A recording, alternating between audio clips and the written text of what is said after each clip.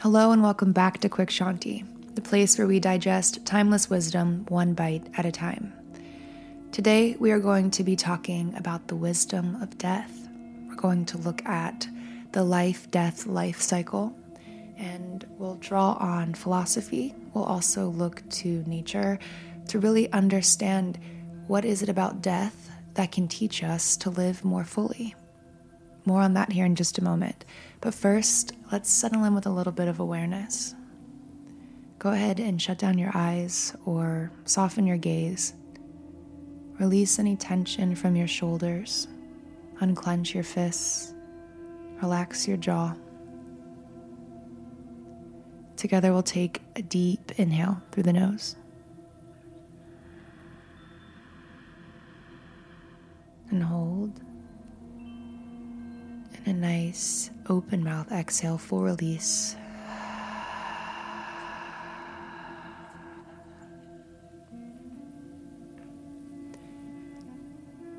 All right, let's get into it. So today I'm going to share a profound teaching that has been passed through the ages. And this is the wisdom of the phrase, die before you die.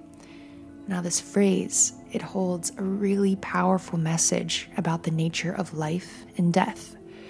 Before we do anything else at all, I want to make it extremely clear that to die before you die does not refer to physical death. I repeat, to die before you die does not refer to physical death. The American mythologist Michael Meade, he does a fantastic job differentiating this. He explains that there is death with a capital D. And this is the death that we all know as the end of the road, the end of this life, the grand finale.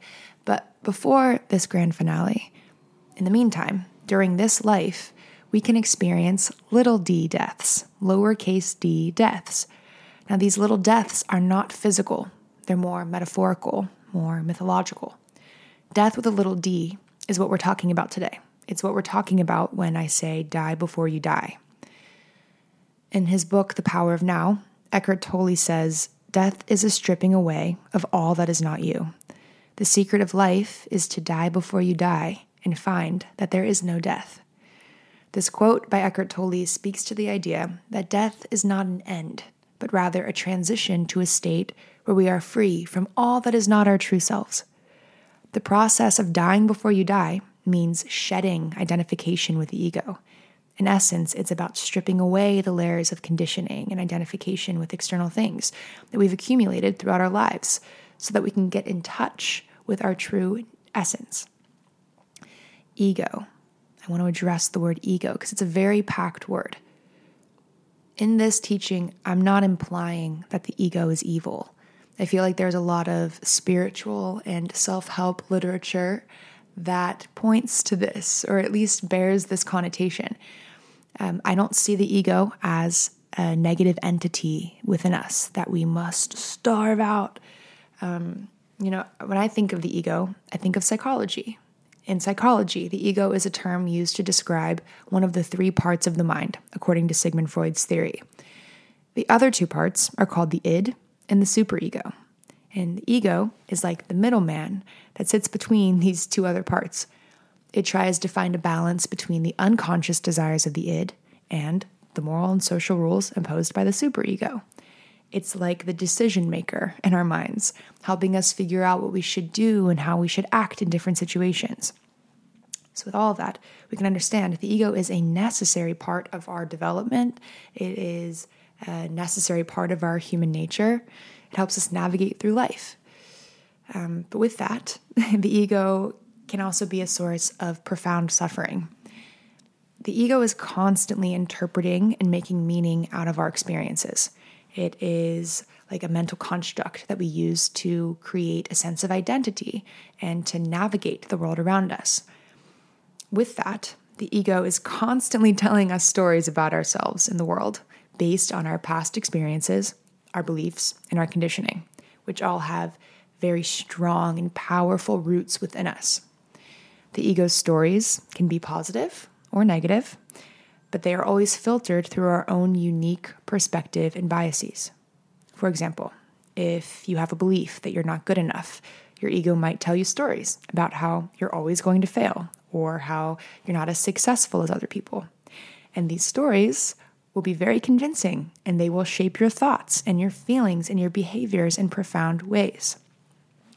The ego and its stories often limit our experience of life and thus create unnecessary suffering. I think the approach of starving the ego or annihilating the ego is a little harsh and a little violent. I think the approach, at least as I like to take it, is to become more aware of the ego's voice. How quickly can you identify the ego when it is telling you a story? How quickly can you begin to challenge those stories that it's telling you? I see that as the key. When our ego is in control, we forget about our deeper essence. Our aliveness is obscured by these stories and identities that the ego creates so eloquently. By becoming more aware of the ego and its stories, we can begin to loosen its hold on us and rediscover a deeper connection to ourselves and the world around us. We can develop the space to recognize it when we see it, to call it out, to resist its pull.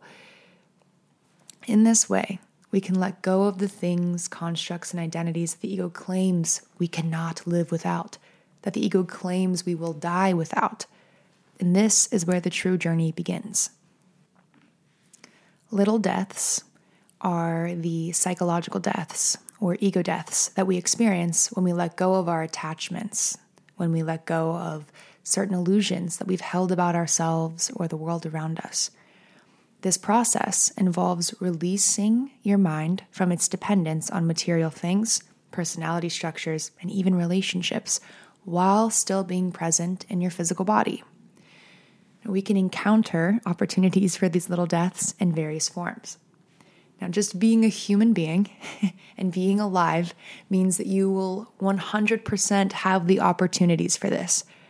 Facing any type of adversity, uncertainty, or general life disturbances will set you up to have opportunities for little deaths.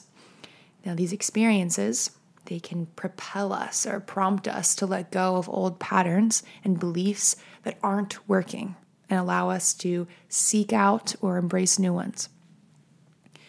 There is a great resistance we often feel towards the word death, I think for many clear reasons. But one that I see at the forefront is our collective misunderstanding or misconception of death. I think death could use a very solid rebrand. Life and death are not opposites. They're part of the same cycle. Lao Tzu, the ancient philosopher, writer, and founder, you could say, of Taoism, once wrote, "Life and death are one thread, the same line viewed from different sides." Life and death are one thread. Without death, there can be no life, and nature shows us this. Clarissa Pinkola Estes is a celebrated Jungian analyst and author, and she speaks very eloquently and writes very eloquently about what she calls the life-death-life cycle. She believes that this cycle is an essential aspect of the human experience, one that we must learn to embrace in order to live fully and authentically. Estes, she views life and death as part of an ongoing cycle, where the end of one phase marks the beginning of another. She believes that every ending is a new beginning, that we must learn to let go of the past in order to move forward. The life-death-life cycle can be seen in many aspects of our lives, including our relationships, our careers, and our creative endeavors. When we experience an ending, such as the loss of a loved one, or the end of a job, or the end of a relationship, we must mourn the loss and then find a way to begin anew. Now let's look to nature. You could say a rotting plant is not as beautiful as a fresh rose. It doesn't smell as good either. Very true. But if we look a little bit closer, we could try to find the beauty in the process of decay and death, just as there is beauty in the vibrant growth of a living plant. For example, a decaying plant. When a plant decays, it decomposes and breaks down into smaller components, such as carbon, nitrogen, and other minerals that were once part of its structure. These nutrients are then released into the soil, which improves soil quality by increasing its organic matter content. This, in turn, helps to retain moisture and improve soil structure. So this plant decay creates an environment that is more conducive to the growth of new plants. In this way, a decaying plant provides nourishment and new life to the ecosystem, creating a cycle of growth and decay that is essential for the health and sustainability of the natural world, of the ecosystem it's living in. Without death and decay, new growth and new life would not be possible. So while it may not be the same type of beauty as that of a thriving plant, there is a beauty and significance in the transformation and renewal that comes with the life-death life cycle. Similarly, in our own human lives, we must learn to embrace these little deaths, to embrace endings as a necessary part of this cycle. By letting go of what no longer serves us and letting go of the things we've outgrown, we create space for new growth and new possibilities. And while, of course, little deaths and endings are painful and difficult, they are also opportunities for transformation and renewal. The phrase "die before you die" refers to the idea of embracing this life-death life cycle and learning to let go of our attachments and false beliefs in order to live more fully, to live more truly.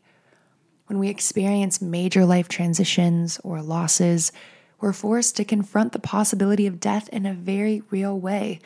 And in this confrontation, we must learn to let go of the parts of ourselves that are holding us back. As Clarissa Pinkola Estes suggests, the cycle of life, death, life involves a series of phases, each of which has its own unique challenges and opportunities for growth. The first phase involves the experience of an ending, which can be a loss, a crisis, a major change in one's life. And this is where part of the self dies. Think divorce, the loss of a job, the end of a relationship, a serious illness, or moving across the country. In these situations, the person must confront the ending of a previous phase of their life and experience the pain and grief that comes with it. In this phase, it's vital to allow oneself to feel the emotions fully without trying to suppress or deny them in order to move through this phase and on to the next. One of the keys to navigating this phase is acceptance and surrender to the natural process of the life-death life cycle. The second phase, as Estes describes, is a period of emptiness, disorientation, and confusion. During the second phase, a person may feel lost and disconnected from their usual sense of identity and purpose.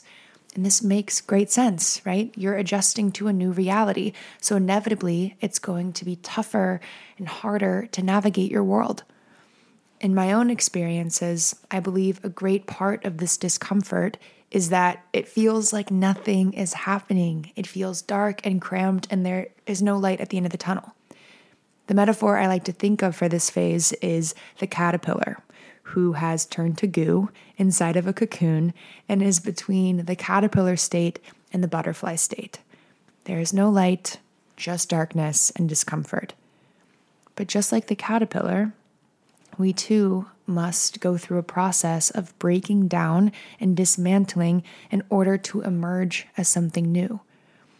However, during phase 2, it can be tempting to try to fill the void with distractions or to rush into finding a new identity or purpose, but this can prevent the necessary inner work that needs to take place. In this phase, it's important to take the time to heal and to process emotions, to ask a lot of questions, to seek out professional assistance, mentor, friends, family, therapists, relating to the loss or the change that has occurred. It can be a time of deep emotional work. And while this phase is very uncomfortable and very painful, it's an essential part of the life-death life cycle. Rumi, the mystic poet, once wrote, "The wound is the place where the light enters you."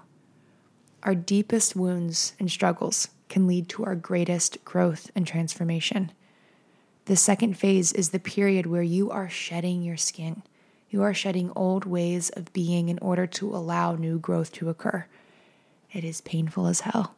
But even if it feels like you're trapped in darkness, know that is a characteristic of the second phase, and it doesn't last forever. Deep wounds can be deep teachers. This is a period of deep rest and reflection.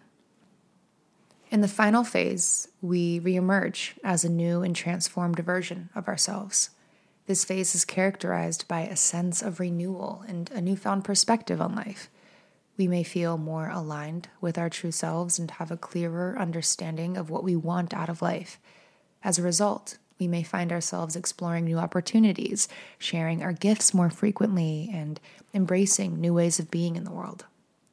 For example, someone who has experienced job loss may emerge with a newfound sense of resilience and determination. They may be more willing to take on new challenges and explore new opportunities, even if it means stepping outside of their comfort zone. Overall, the final phase is a time of growth, transformation, and renewal. It's an opportunity to put our newfound wisdom and insights into action, creating a new, transformed version of ourselves that is more aligned with our true essence and our sense of purpose in the world. I want to point out that this cycle of life, death, life, it's not a linear process, and it can be cyclical. Even after the final phase of reemergence and transformation, there will still be moments of grief, pain, and struggle. But by embracing the cycle and accepting the inevitability and impermanence of endings and new beginnings, we can learn to hold space for all of our emotions, recognizing that they are all part of the human experience. In this way, we can become more resilient, more adaptable, and more whole. Carl Jung once said, "I would rather be whole than good." This is one of my favorite quotes. I live by it.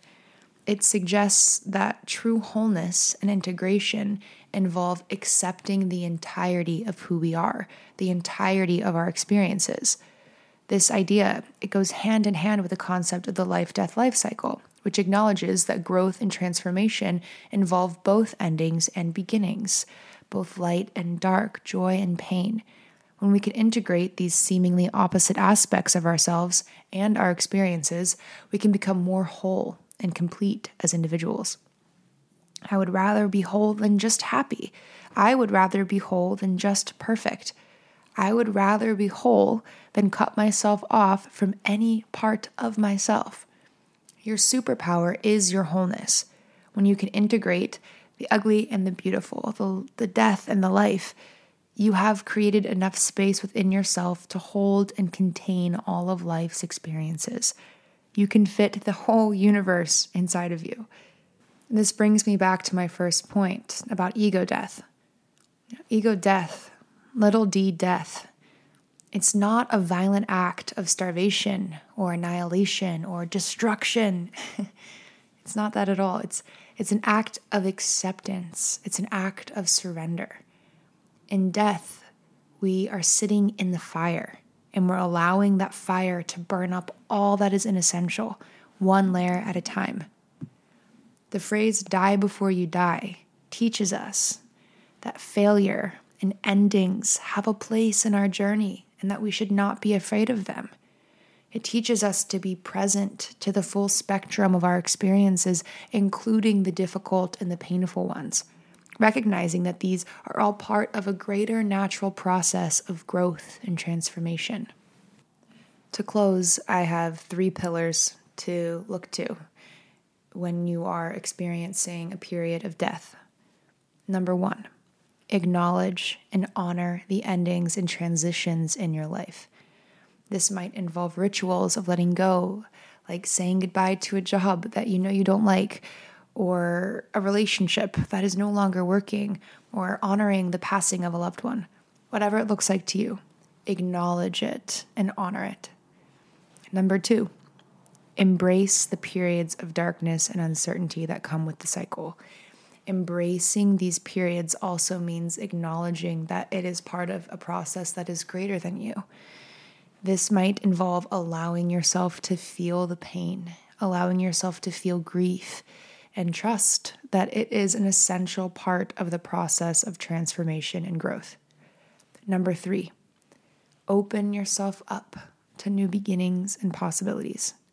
So this might involve exploring new interests, seeking out new relationships and connections, or taking risks and trying new things. Embracing the life-death-life cycle requires us to be present to the full spectrum of our experiences and to have the courage to face endings and transitions that are an inevitable part of life. Through this transformative process, we can experience the richness of life in its entirety. To die before you die is a gateway to spiritual liberation and wholeness. It's a direct connection with a deeper part of yourself. Thank you so much for tuning in today. I hope you found this topic interesting, useful, something that you can chew on for a little while. I'm going to leave my email address in the description. So if you have any feedback or comments or questions, just general thoughts about today's topic, please let me know. Drop a line. I'd love to hear from you. I'd love to meet you. But that is all I have. So until next time, stay curious.